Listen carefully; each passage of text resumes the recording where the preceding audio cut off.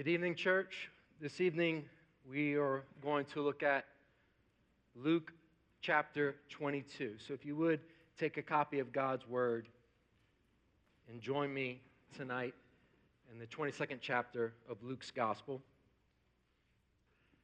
There in your bulletin it says we'll read 14 through 23. In fact, this evening we'll read 7 through 23, verses 7 through 23. If we were going through Luke's Gospel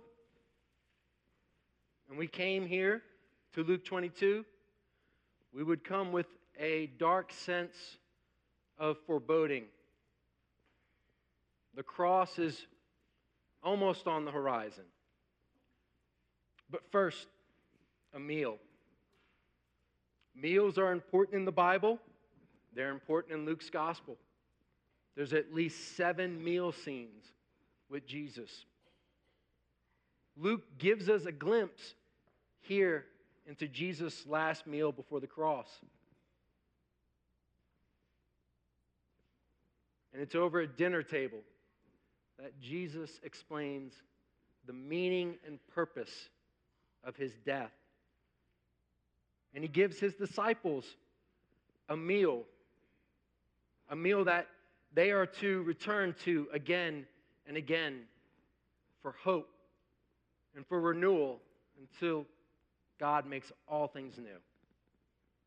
Before we read our passage this evening, let's pray again and ask for the Lord's help. Would you join me in prayer?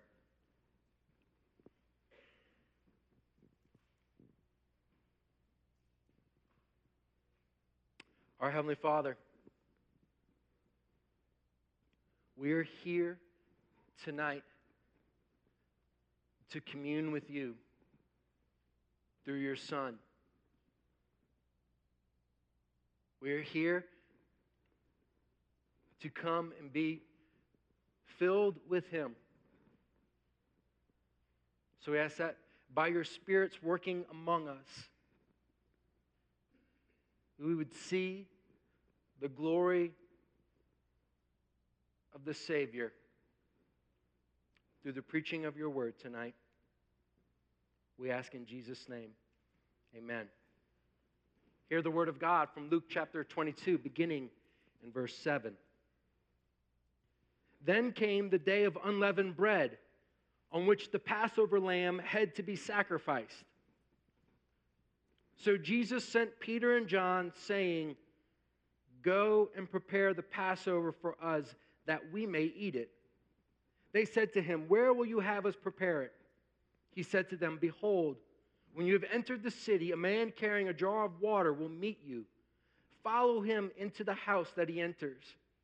And tell the master of the house, the teacher says to you, 'Where is the guest room where I may eat the Passover with my disciples?' And he will show you a large upper room furnished. Prepare it there." And they went and found it just as he had told them. And they prepared the Passover. And when the hour came, he reclined at table and the apostles with him. And he said to them, "I have earnestly desired to eat this Passover with you before I suffer. For I tell you, I will not eat it until it is fulfilled in the kingdom of God." And he took a cup. And when he had given thanks, he said, "Take this and divide it among yourselves. For I tell you that from now on I will not drink of the fruit of the vine until the kingdom of God comes." And he took bread. And when he had given thanks, he broke it and gave it to them, saying, "This is my body which is given for you.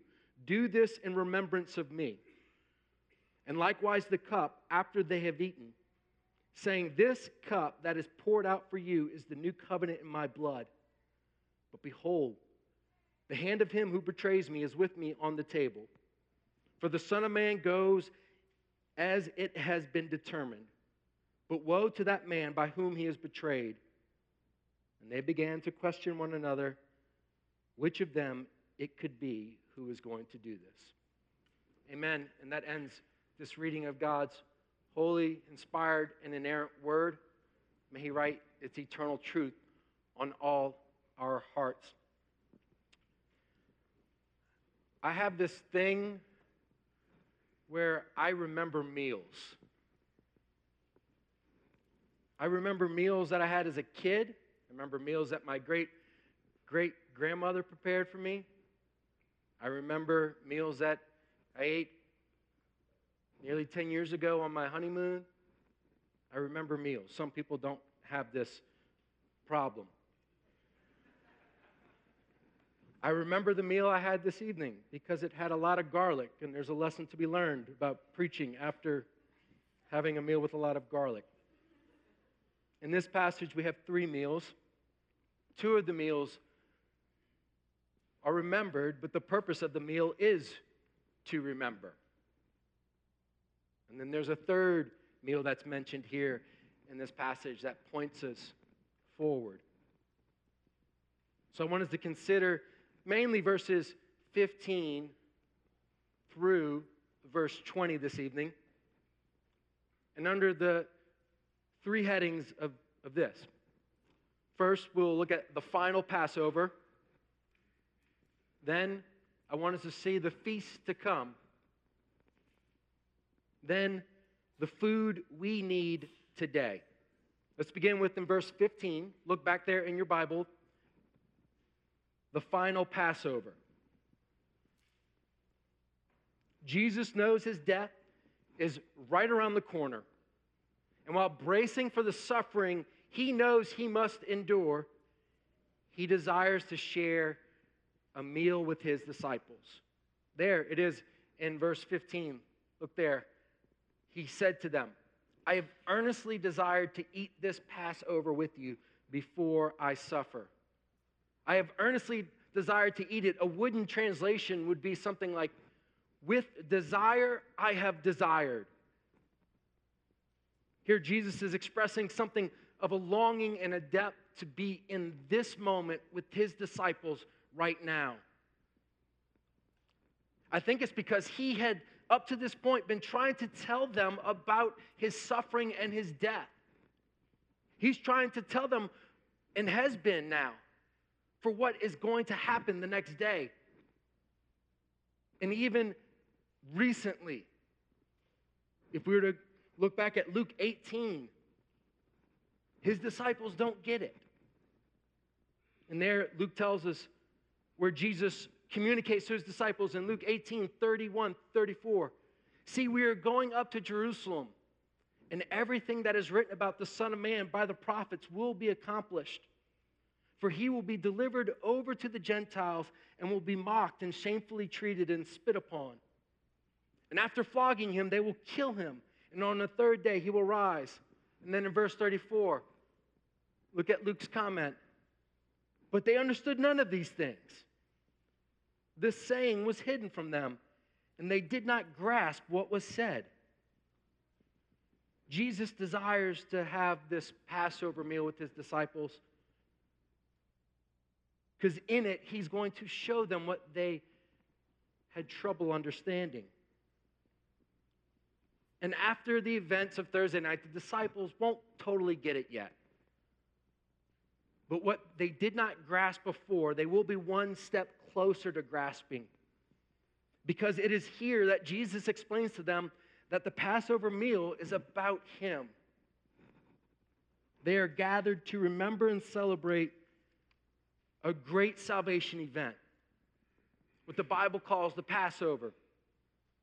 And it had become a ritual for the Jews by God's command. And in Jesus' day, it was the most important of the 3 annual pilgrimages that Jews made to Jerusalem. It was the meal that began a feast. It was the Passover and the Feast of the Unleavened Bread. And it was to remember when the Lord delivered Abraham's descendants from slavery in Egypt. I remind you of the events of the book of Exodus, that the Lord raised Moses up to be a deliverer of his people. On behalf of God's people and as God's representative, Moses stood before Pharaoh demanding that God's people be freed from their slavery in Egypt. Pharaoh wasn't interested in losing his workforce. God hardened his heart. so that his glory might be on display through his conquering of Egypt. And so through Moses, God brought 10 plagues on Egypt to terrorize Pharaoh and the Egyptians. But with the first 9, Pharaoh would not let them go until the last plague. It was the 10th. It was the plague that killed all the firstborn sons of Egypt. But before that plague, the Lord gave his people instructions. Their instructions were to kill a lamb and put the lamb's blood on the doorpost of their residence. And then they were to go in and have a late evening meal and to eat the lamb. All the households that followed the Lord's instructions were spared. And as the Lord was striking down all the firstborn sons of Egypt, he passed over all the houses that had blood on the doorpost. God's people escape Egypt. Pharaoh pursues. But in their escape, in their exodus, the Lord wanted them to always remember the way that he delivered them. And so they were to repeat that meal annually. They were to remember how they were spared and delivered as the Lord passed over their homes. And here explicitly, Jesus is linking his life, death, and the next 24 hours with the Passover. He's linking there in verse 15, Passover with his suffering. He wants them to connect the suffering that he was about to experience with the lamb that was sacrificed every year in remembrance of the Passover. There it said in verse 7 that they were to find a Passover lamb that had to be sacrificed. And now the disciples at this meal, having the Passover with Jesus, they get a better grasp of what they probably heard John the Baptist proclaim. They probably get a better grip on what John the Baptist said when he said Jesus was the Lamb of God to take away the sins of the world. They get a better grasp on what we just read earlier this evening in Isaiah 53, where the prophet says that the suffering servant would be like a lamb led to slaughter. And Jesus wants his disciples to know that he is the final lamb. And so he will give them a new meal. Here we see the cost of our salvation. The eternal Son of God takes on flesh to serve the purpose of being the lamb to be sacrificed. But he's the last lamb. Passover is about him. But in this lamb, there is a totality of suffering that will provide salvation for sinners and all who would call upon him. In this passage, we see something of everything the lamb would suffer. He says he will suffer for his people on behalf of them. And as he's saying these things, he's looking around the table at the men with them, who's been with him for 3 years. The guys that he has spent evenings and days and meals with, casual meals and festival meals and feasts. Those who have seen his miracles, those who have seen him feed thousands with bread and fish. And he looks at one of them and he says, "My betrayer is here. My betrayer, the one who will turn me over to this suffering." There's suffering that he will experience on the cross, and there's suffering that he's experiencing right now as he's sharing a meal with the one who would turn him over to the jealous religious leaders who are seeking his death. Dear Christian, Jesus suffered betrayal. He suffered physical pain for your sin. He suffered the anguish and forsakenness of bearing your sins on the cross. But because of the totality of his suffering, we don't need another lamb. This is the last Passover observance. The next meal that's mentioned here, you may not have noticed it before going through this passage. We see it in 16 through 18. Jesus speaks of a feast to come. Some have called this the Messianic banquet, or you may have heard of it from the book of Revelation as the marriage supper of the Lamb. Look back at verse 16 through 18 again. Here Jesus says, "For I tell you, I will not eat it until it is fulfilled in the kingdom of God." And then in verse 18, "For I tell you that from now on I will not drink of the fruit of the vine until the kingdom of God comes." Having just identified himself as the final lamb, he tells them how this lamb is different than all the lambs that have come before. This lamb who will be sacrificed, this lamb will eat again. This will not be Jesus' last meal.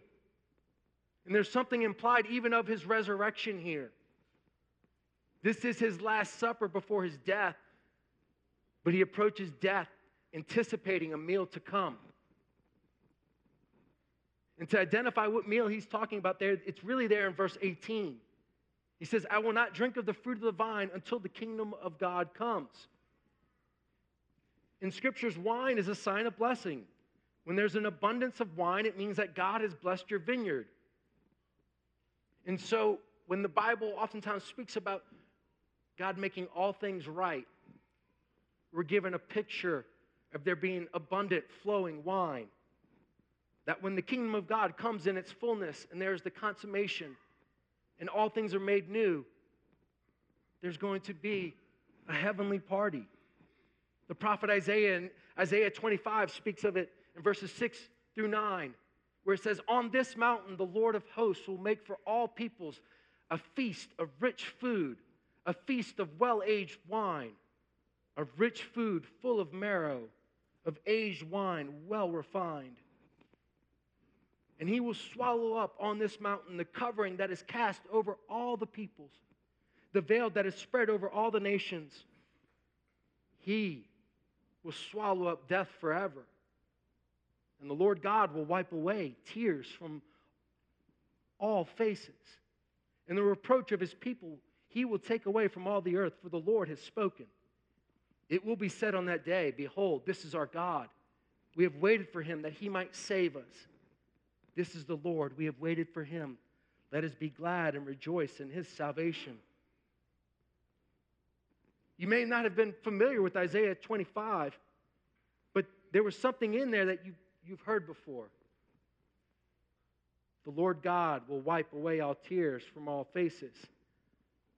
There's a feast to come with flowing wine. Jesus is looking forward to it. And on that day, all tears will be wiped away. Death will be vanquished. And the Apostle John picks up on what Isaiah spoke of in the book of Revelation 21:4. He says, "He will wipe every tear from their eyes, and death shall be no more. Neither shall there be mourning, nor crying, nor pain anymore, for the former things have passed away." And in Revelation 19, we learn that this messianic banquet, where God has made all things new and death has been conquered forever, that it's a marriage party. It's the marriage supper of the Lamb. Revelation 19:6-8. Hallelujah, for the Lord our God, the Almighty reigns. Let us rejoice and exult and give him the glory, for the marriage of the Lamb has come, and his bride has made herself ready. And it was granted her to clothe herself with fine linen, bright and pure. The weight of the cross and being God's final lamb for his people was a tremendous burden for Jesus. So to lift his eyes, he thinks about the marriage supper of the Lamb And it's the thought of that feast to come. It helps Jesus prepare his heart for the cross. On Thursday night, it's on his mind. He said, one day I will have wine again with you. He thinks of the feast where he will receive the bride he died for. And he looks towards the feast to come as the cross is on the horizon. And then there's a third meal that's referenced here. It's the institution of the Lord's Supper. It is the food we need for today. It is now that Jesus really breaks from the Passover ritual and gives a new meal. We would have expected him to take the lamb that was before them and to hold up the lamb and say, "This is my body." But instead, he takes bread. Following the Passover celebration, the week following was where the Jews would observe the Feast of Unleavened Bread. On the night of the Passover, when they left Egypt, they left in haste. And they were to take unleavened bread because they were not supposed to wait for the bread to rise. And this was supposed to be part of their annual remembering. And Jesus wants his disciples to know that the meal he was now giving them was for those who are leaving Egypt and heading towards the Promised Land. He's giving them pilgrim's food. It's food for those who've been freed from the tyranny of sin and from the guilt of sin, but have not yet reached heaven. It is bread to sustain you on the journey. And it's now that his disciples get a better grasp of what Jesus meant when he previously said he was the bread of life. And in John 6, Jesus linked himself to the manna that God miraculously fed the Israelites with as they were traveling to the Promised Land in the wilderness. And what makes Jesus bread, the bread of life? His body given for us. It's vicarious bread. It's bread given for you. The preposition there, for, carries with it the idea of in place of another. It's his body sacrificed in the place of sinners that brings salvation. And the bread tells all who are being saved that there's enough nourishment for the journey from his once and for all sacrifice. And from there, the meal moves from bread to cup. The wine given to the disciples, now the image changes from a future feast, and now he wants to tie another biblical image for wine, and that to blood. And he gives them a cup with wine to say, this is the blood that will be shed for you. But it's a new covenant. It's new covenant shedding. The new covenant of my blood. As Israel left Egypt and they come to Mount Sinai, there at the mountain, their identity as God's people is sealed with the covenant. In Exodus 24:8, it says, the blood of the covenant that the Lord made with you. And Jesus' disciples would have thought of that. They would have tied the cup to the covenant.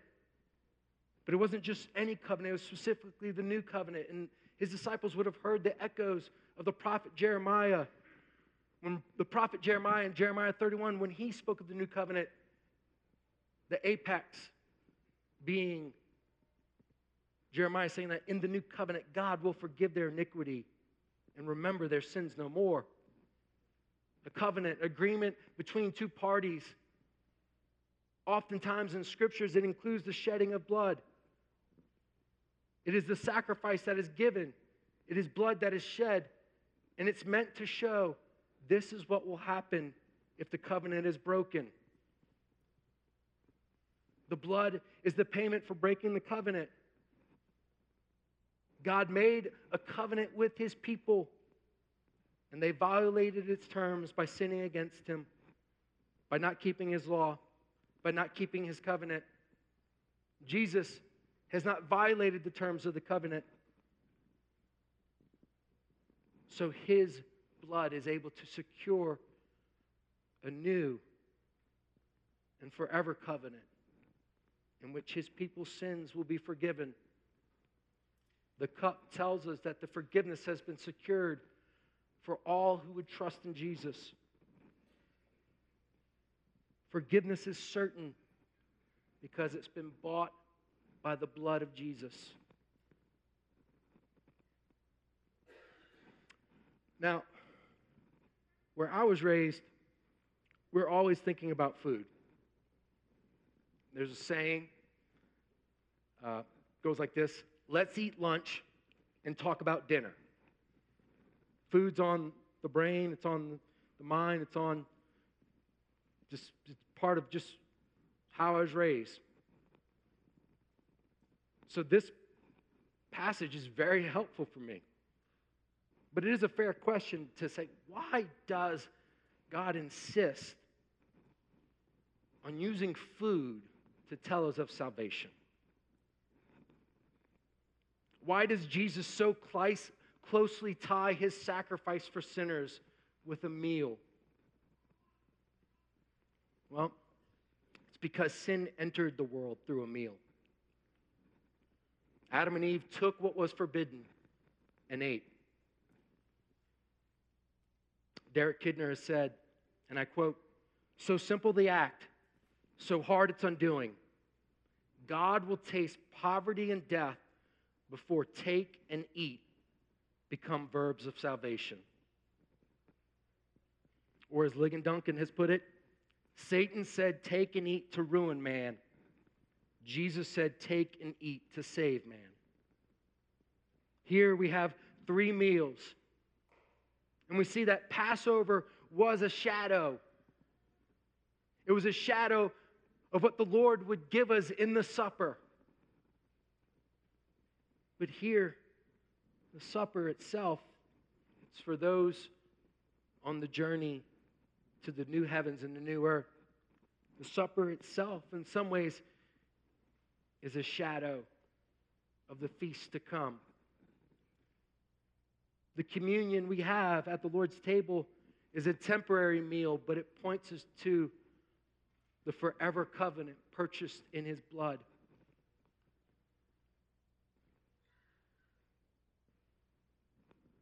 It's only a taste, but it's a taste of heaven. It's not all there is, but it's what we need. It helps us remember, backward looking to the cross, forward looking to the marriage supper of the Lamb, presently engaging.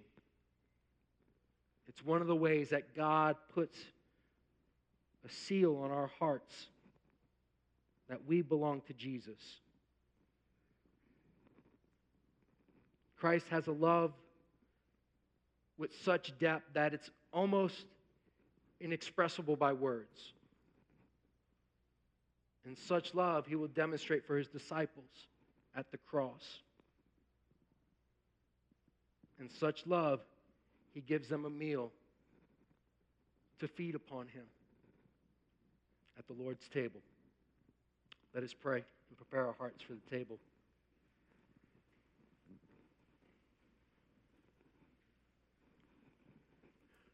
Our great God, we thank you for Christ's once and for all sacrifice. We thank you for the gift of a meal. We ask that gospel realities will be drilled down deep in our hearts this evening. In Jesus' name we pray. Amen.